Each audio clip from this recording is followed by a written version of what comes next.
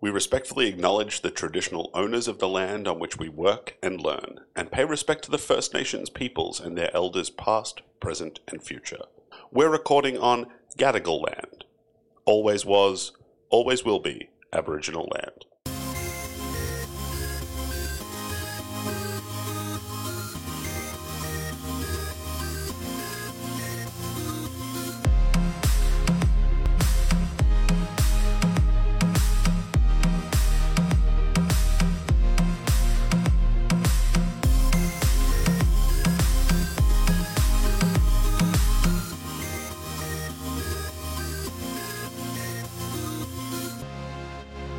Hi, welcome to The Green Room, a euphony podcast powered by Yamaha headphones, taking you backstage and behind the scenes with musicians, actors, and comedians from around the world. Tiana Speedo, your host, here with you as always. What's doing? I hope your day is being wonderful to you so far, and I'm genuinely stoked that you have joined me today. Now, in case you missed last week's episode, I was joined by the legendary Matt Goss, frontman for 80s icons Bros turned Las Vegas legend, turned potentially my new life coach. But Matt's incredible career journey alongside twin brother Luke is on full display as we speak. You can catch the Bros doco on SBS On Demand for a limited time at the moment. And Matt also has an imminent new solo record, The Beautiful Unknown, due out very soon, and plans to head to Australia. Given our chat last week, that seems very keen for Mr. Matt Goss.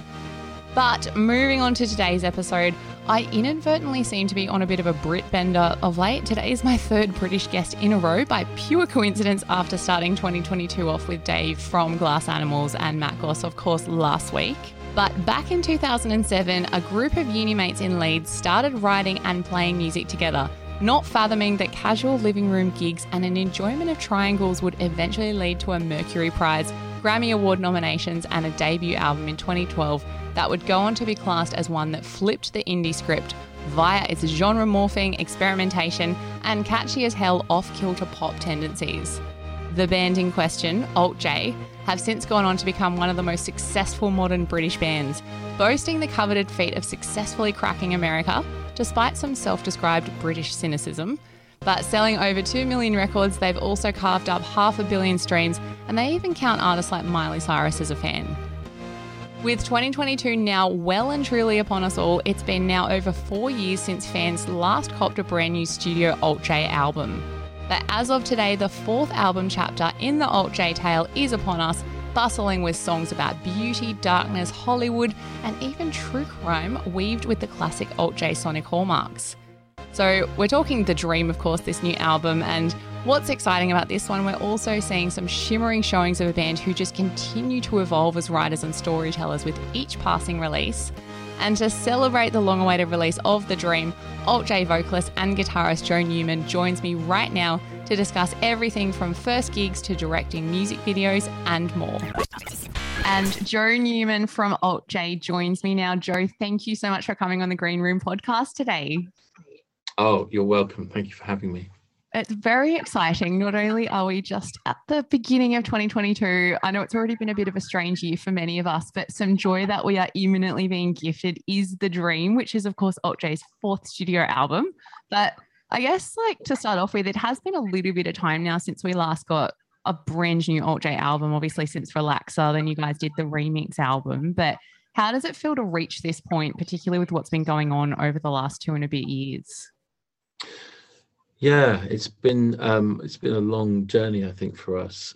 We took 2019 out after touring the last album, Relaxer. I think we just needed time to reconnect with friends, family, and just ourselves. And so we had that year out, and then we came back the beginning of 2020, and the pandemic just happened, and everything, like the world was just this huge pause button. So it actually was an opportunity for us to keep writing and do what we would do ordinarily under kind of extraordinary situations. So but it's nice to be on the precipice of releasing something. It's just like, it's what we do, and what we do, it comes around not that often, actually, the moment that you use. And so it's really exciting for us.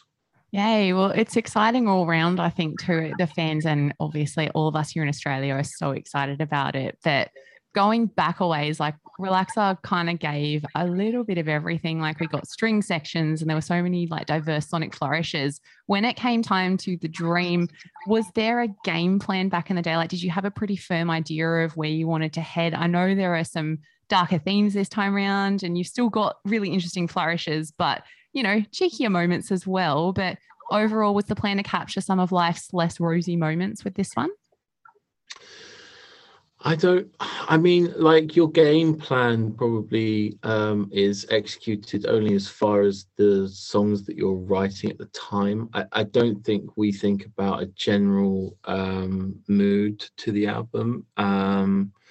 But what we've always done is we just sort of take a song at a time. And I think when you look back on like, if you're so the first 3 or 4 songs, for example, you can easily start seeing sort of like themes like love, loss, maybe true crime, and the claustrophobia and paranoia and general kind of sort of loss of control of the pandemic. I think they kind of influenced the writing.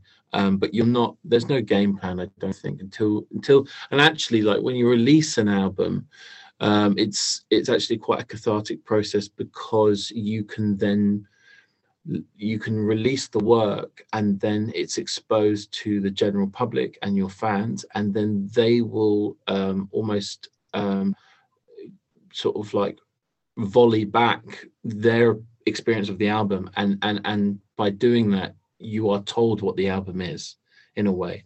So it's actually, we're not quite there, we're not quite at the stage where we understand the album. I think that's only like 6 months after we release the album that the feedback is really important to understanding the body of work. Yeah, it's amazing too, like with how much personal stuff would go into an album like this, and the way you guys seem to craft, and your songwriting in particular. Like, it is incredible that something so personal can translate to be something so universal, even if it wasn't necessarily that initial intention. So it's always amazing to see, it's a combined effort sometimes in unpacking things. But we've had some sneak peeks already, obviously, with The Dream. And most recently, I was really excited to see your directorial debut for Hard Drive Gold, and a nice link to Australia too. I have to obviously put that in there. But you have had a hand in developing the videos over the years, of course, but how was it to officially step into the director's chair this time around? Yeah, it was amazing. I mean, it's just like I was working with my partner Darcy, and a Melbourneian. Is that right? Melbourneite? I'm from the Gold Coast. Let's just say you're right, and we'll fact check. Right. Yeah. Well, my boss is from Melbourne, so he can correct us if we're correct or not. Right. But I think you're right. But go on. Yeah. So we worked on this video together, and it was full on. I mean, like, being a director is confusing. You do everything and nothing. It's like, well, on the day you're involved in the process, but there's so many people that make the film happen around you, and you have to trust everyone. And at the same time, you're making decisions from the inception to kind of the conclusion, and it's so much fun, and it's such a great experience if you love working within a team. It happens, and it's like you kind of wonder how it all happened and how it was all achieved, but you were there every step of the way, so it was a really, really amazing process. Yeah, I love it. And I think like the fact you survived it and lived to tell a tale with a smile on your face says it all. But is it something you would turn your head to again in a hurry, or are you happy to kind of just have a bit of input and just let it happen? No, I think no. I mean, like both Darcy and I, we're kind of a duo, and we caught the bug. I mean, it's so much fun. I mean, we're so privileged to be able to work at the level that we were working at. Most directors have to spend years and years and years to reach where we started. So it's addictive, I think. And she working with Darcy was one of the greatest experiences of my career, because she's just super talented, and she has the ability to kind of bring you back down to earth very quickly and remind you that what's possible, what's not possible, and at the same time also encourage you. And I think it's like a really important process to go through something like that with someone that you trust. And it was just, it's brilliant. I love this. The Dream Team. I'm excited to see what you guys are going to cook up in the future. This sounds very exciting and also addictive. I'm like, never thought about it in my life. And now you're kind of selling me on the idea, but I might just leave it to you guys. You seem to have a good. It's funny because like everyone, it's funny, like a lot of people in the industry, like the film industry there's so many jobs in that industry. And like a lot of people dream to be a director, but it's like, it's so hard to be a director because like it's just so much decision making, and you can get fatigued with all the decisions that you have to make, or you have to basically keep everyone, like one of the big things about directing is you have to keep everyone on track. You have a vision, and you have to basically, it's like herding cats sometimes. You have to corral everyone in the same direction that you want to go in, and actually that's hard. And I mean, I wouldn't. The payoff is just amazing, because it's so amazing because you're literally creating a world. You're defining the parameters of a world that you want people to see, and it's like really, really exhilarating. So it's worth it. So anyone that wants to get into directing, like it's like you're creating your own world, and there's nothing better than that. I love that. And it's just such a beautiful manifestation of your art too, that is just evolving with each release you guys seem to put out. And I know like live music has kind of been off the menu for a lot of people for a long time. That is slowly coming good. We're slowly coming into something that has some semblance to it. But is there a particular song on the Dream? Not that I want you to play favorites, but is there one you absolutely cannot wait to play live? Like any personal favorites that you just are absolutely itching to finally play on stage? I think, there are songs that I look forward to playing with the band, and there are songs that I really look forward to just singing. And one of those songs, the foremost, it's called Walk a Mile, and it's kind of just like a country bluesy soul infused song, which is I think maybe something that it's more instinctive to me, and the music that I used to listen to when I was younger. I listened to a lot of soul music, and actually that was something that was kind of my first experience of like music that actually meant something. Just the voice as a weapon almost. And so I listened to that sort of era of music, and I didn't realize that it had such an impact on me. And then I started singing this song, and I realized that that's kind of like my roots in a way of where my voice has come from, but what I want it to sound like. And so I really look forward to singing it live. And I also like have a guitar solo in that song, which I'm very proud of, and like playing that and singing at the same time. I'm gonna feel really good playing it and singing it. It's gonna make me feel good. Oh, yeah. I love that. Having a bit of a shred and some soul all in one go. I love it. Exactly. Yeah. Coming up after this short break, I do share my own personal favourite song from Alt J's new album, The Dream, which leads to a very riffing good story. Plus, Joe shares the memorable first ever Alt J gig, some pinch me moments along the way, and a few other stories as well. That and more coming up after this. Love music? Press play. A new release podcast from Euphony. Each week, press play rounds up the best in new music landing in stores and streaming services. Catch all the latest album, EP, and single news, as well as a roundup of reissues, anniversary, and vinyl releases. Host Tiana Speeder is joined by a panel of knowledgeable music experts alongside artists discussing their new releases. Visit euphony.com.au or listen to Press Play on your favorite podcast platform. I had to listen through, like, I did adore that one. Another one I kept coming back to was Happier When You're Gone. There is just something about that. It just picked me up and took me to some magic place and just sat me down. And so I have to thank you for that because it was very needed. Oh, well, thank you. Yeah, that's that was a song where the guitar riff was actually originally a bass riff. Ooh. And it was from 2008. And it was originally a song called I'm a Robber from the 70s. But we have no recording of that song. So I only have it in my memory, but I can never recall it enough for it to be the song that it once was. So I took the riff and I just wrote a new song. And actually I wrote that in Melbourne. I wrote that in Carlton, of all places. Oh my God. You're an honorary Australian. You've probably been more places than I have, I swear to God. Well, I love this. Yeah, it's also like a time traveling riff, which I'm kind of into as well. I like this a lot. Time traveling riff. Yeah, no, that's a nice way of putting it. Yeah. We a lot of what we write isn't from a period of time that people would maybe expect. I think there's maybe there's an assumption that new work is written in the time in which you finish the last album and you begin the new one.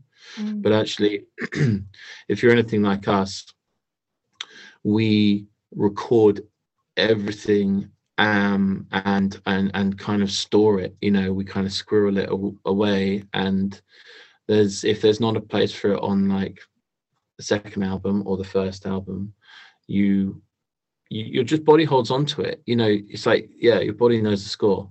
And as I say, it's true with music as well. It will retain what's important to you, and you just hold on to it until you know when you can release it and it makes sense to you. So that was a song that it came from 2008.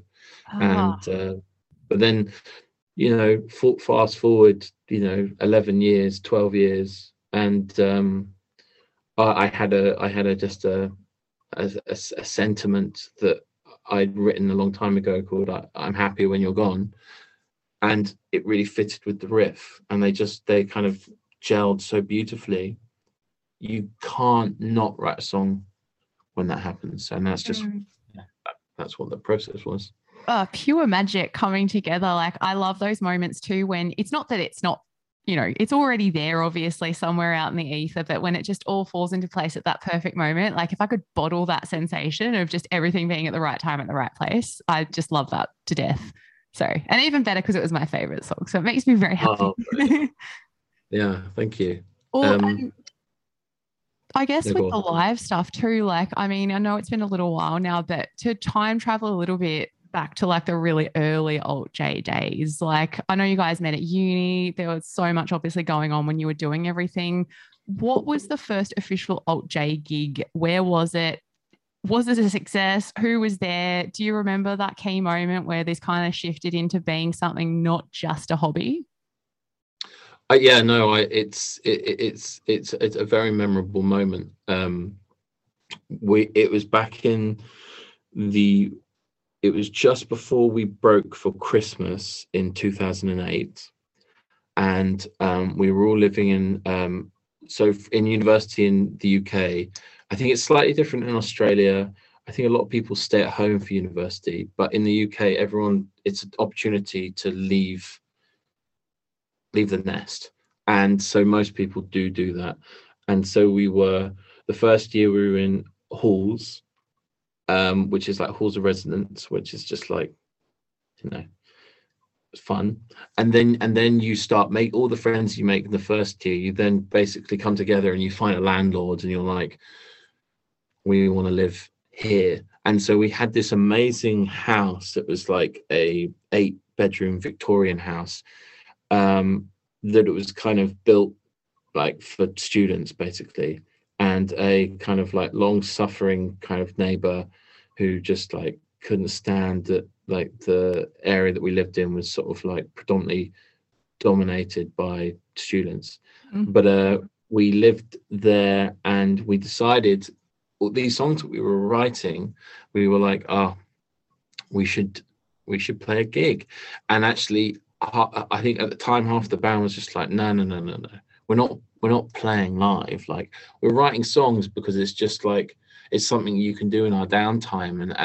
And like, we pushed, like, I think with Gus was just like, well, you know, we want to play to an audience, and like, why are we writing songs if not to play live? And like, it was a daunting prospect, but we decided to invite all of our friends to this house, and we set up our gig in the living room, and about 50 people showed up, all of friends of friends and friends. And I think everyone was just like expecting it to be a bit of a knees up, like, oh yeah, these guys are going to play some music, and then we'll just get drunk and just have a good time. And actually, we played these 6 songs that we'd been working on, and a lot of people were just like pretty surprised actually by how good the songs were. And like afterwards, they sort of independently took us to one side, and like, we all have a similar memory of the experience, and they all took us to one side, and they were just like, you're actually pretty good. And I think that was like the catalyst in sort of like us deciding that we wanted to pursue this, like, if not like just for the rest of our university career, we just wanted to keep doing it. So actually, that was my first memory of so that's a big memory for me actually, and it was quite a turning point. But actually, that gig you can find on YouTube. Like, someone recorded these like 3, I think they recorded 2 songs, and it's on YouTube, and we sound good, you know, we're tight.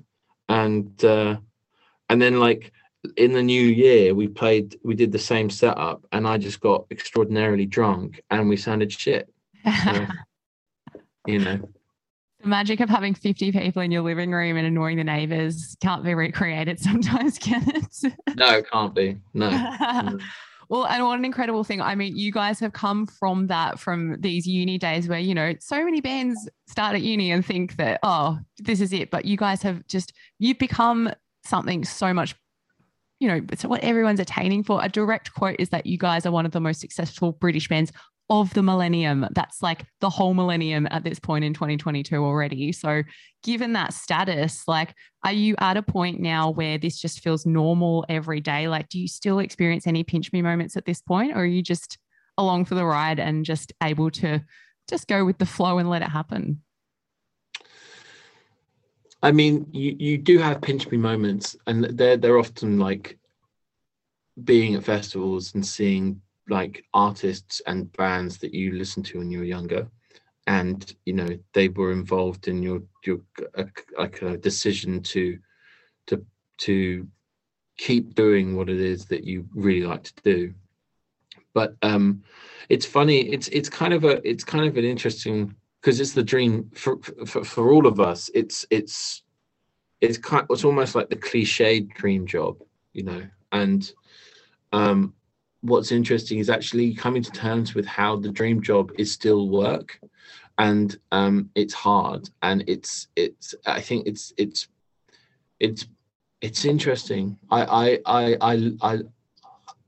think I'm pinching myself all the time, but like, it's like, I can't believe there's so many things I can't believe, but you just live through it, and it is what it is. And I mean, like, a lot of the time I'm just like, how many worlds are there that exist, alternative universes where I'm not doing this? And what is my consciousness in this world? It's like, how lucky am I that I'm in this world doing this job? Because, like, you know, it could so easily have been something completely different and more kind of relatively normal, maybe more heartbreaking. I don't know. Like, it just seems so unusual that I'm doing this. So I guess, yeah, it is. I could so easily not be doing this, and like, yeah, everything just fell in place. Yeah. And we were very lucky and fortunate, and I'm now doing this. It is unusual, but you get used to how unusual it is, and it just becomes normal. Yeah, the levels of normality are very malleable, aren't they, in a life that like that. But I feel like the album title in itself that is really, really pertinent for what you are doing, and you guys are gifting that out to so many people. But being the very busy man that you are, I will only ask one more question.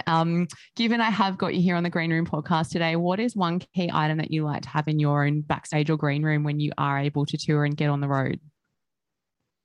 Good question. Well, there was a period of time where we had clean socks, and by clean socks I mean new socks. Yeah. And that was one thing, new socks. But for me, I think that avocado. I mean, it's one of those, I believe it's a fruit. Yes. And it's, as an Australian, I'm sure you can attest to it being vital to fabric of life. And it's also, I think it contains all the properties that you need to survive a long and prosperous life. So if something was awful was to happen and I had an avocado or sort of a supply of avocados, I think I'd be okay. But yeah, no, I think avocados are key on the rider. Avocados. Avocados. That's brilliant. It covers your bases. And actually, next time you're in Australia, there is a brewery up on the northern New South Wales coast where they actually make an avocado Kolsch beer, and it is absolutely to die for. I have got addicted to it, have to stop drinking it because it's a little bit too delicious, but that's also something fun to potentially throw in the mix for you. That will be on the rider. There you go. We'll level it. It's just avocado everything. We'll get you wallpaper. We've got it sorted. I'll sort it out. It's fine. Great. Well, Joe, I'm so grateful you could join me. And I know here in Australia, we're all absolutely pumped to eventually be able to witness the dream live in action. But in the meantime, congratulations on such an incredible release and for surviving all the insanity of the past couple of years to actually reach this point. And we are just so excited. It's finally coming out. Brilliant. Well, thank you very much for having me. Yeah, I've really enjoyed it. Yay. And I'll get that avocado beer sorted. I'll get on the phone. Right. Well, a big thank you to Joe for joining me today. I may have to get him a case of that avocado beer, but I'm very happy to rise to that challenge. But if you haven't already, be sure to go give the amazing new Alt J album, The Dream, a spin right now. It's definitely been well worth the wait, and you can find more info about the album and Alt J in general in today's episode show notes. As always, you can grab a listen and a watch of the Green Room episodes. Head to euphony.com.au. All the viewing and listening links are there waiting for you, or just search The Green Room with Tiana Speeder in the usual places. And again, as always, you know the drill. If you like The Green Room, dare I say love, are we at that stage yet? I hope so. But if you are liking these chats, let us know. Fling us a review on Apple Podcasts, stream us on Spotify, make your cat watch an episode. All those little things make a world of difference, and we always love to hear what you're thinking. But for right now, that is it for today. Thank you for tuning in, and I'll catch you next week for more Green Room.